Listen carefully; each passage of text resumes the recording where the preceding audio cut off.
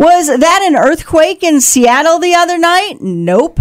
It was just Taylor Swift fans. Wow. Seismologist Jackie Kaplan Auerbach says Swifties caused seismic activity equivalent to a 2.3 magnitude earthquake during 2 nights of earth-shaking dancing at Swift Seattle concerts at Lumen Field.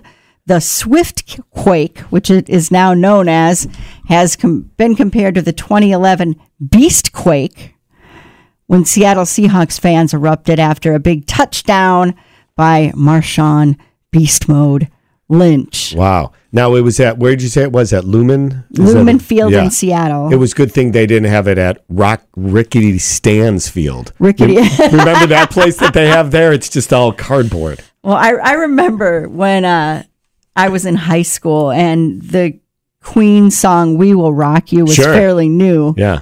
And We Are the Champions. And then the cheerleaders would get us going with We Will Rock You, and we'd be, stamping on the stands. And then there was an official warning that we weren't supposed to be stamping to We Will Rock You. Because those stands were probably barely hanging on, right? But they were only like 5 years old at the time. It's like you should have really maybe built them a little stronger then.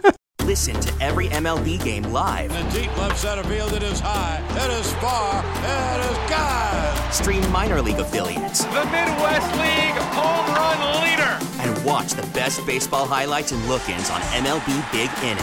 MLB At Bat is your all-in-one live baseball subscription for only $3.99 per month. Deep left field, it's gonna go. Alvarez ties the game. Subscribe to At Bat within the MLB app today. Major League Baseball trademarks used with permission.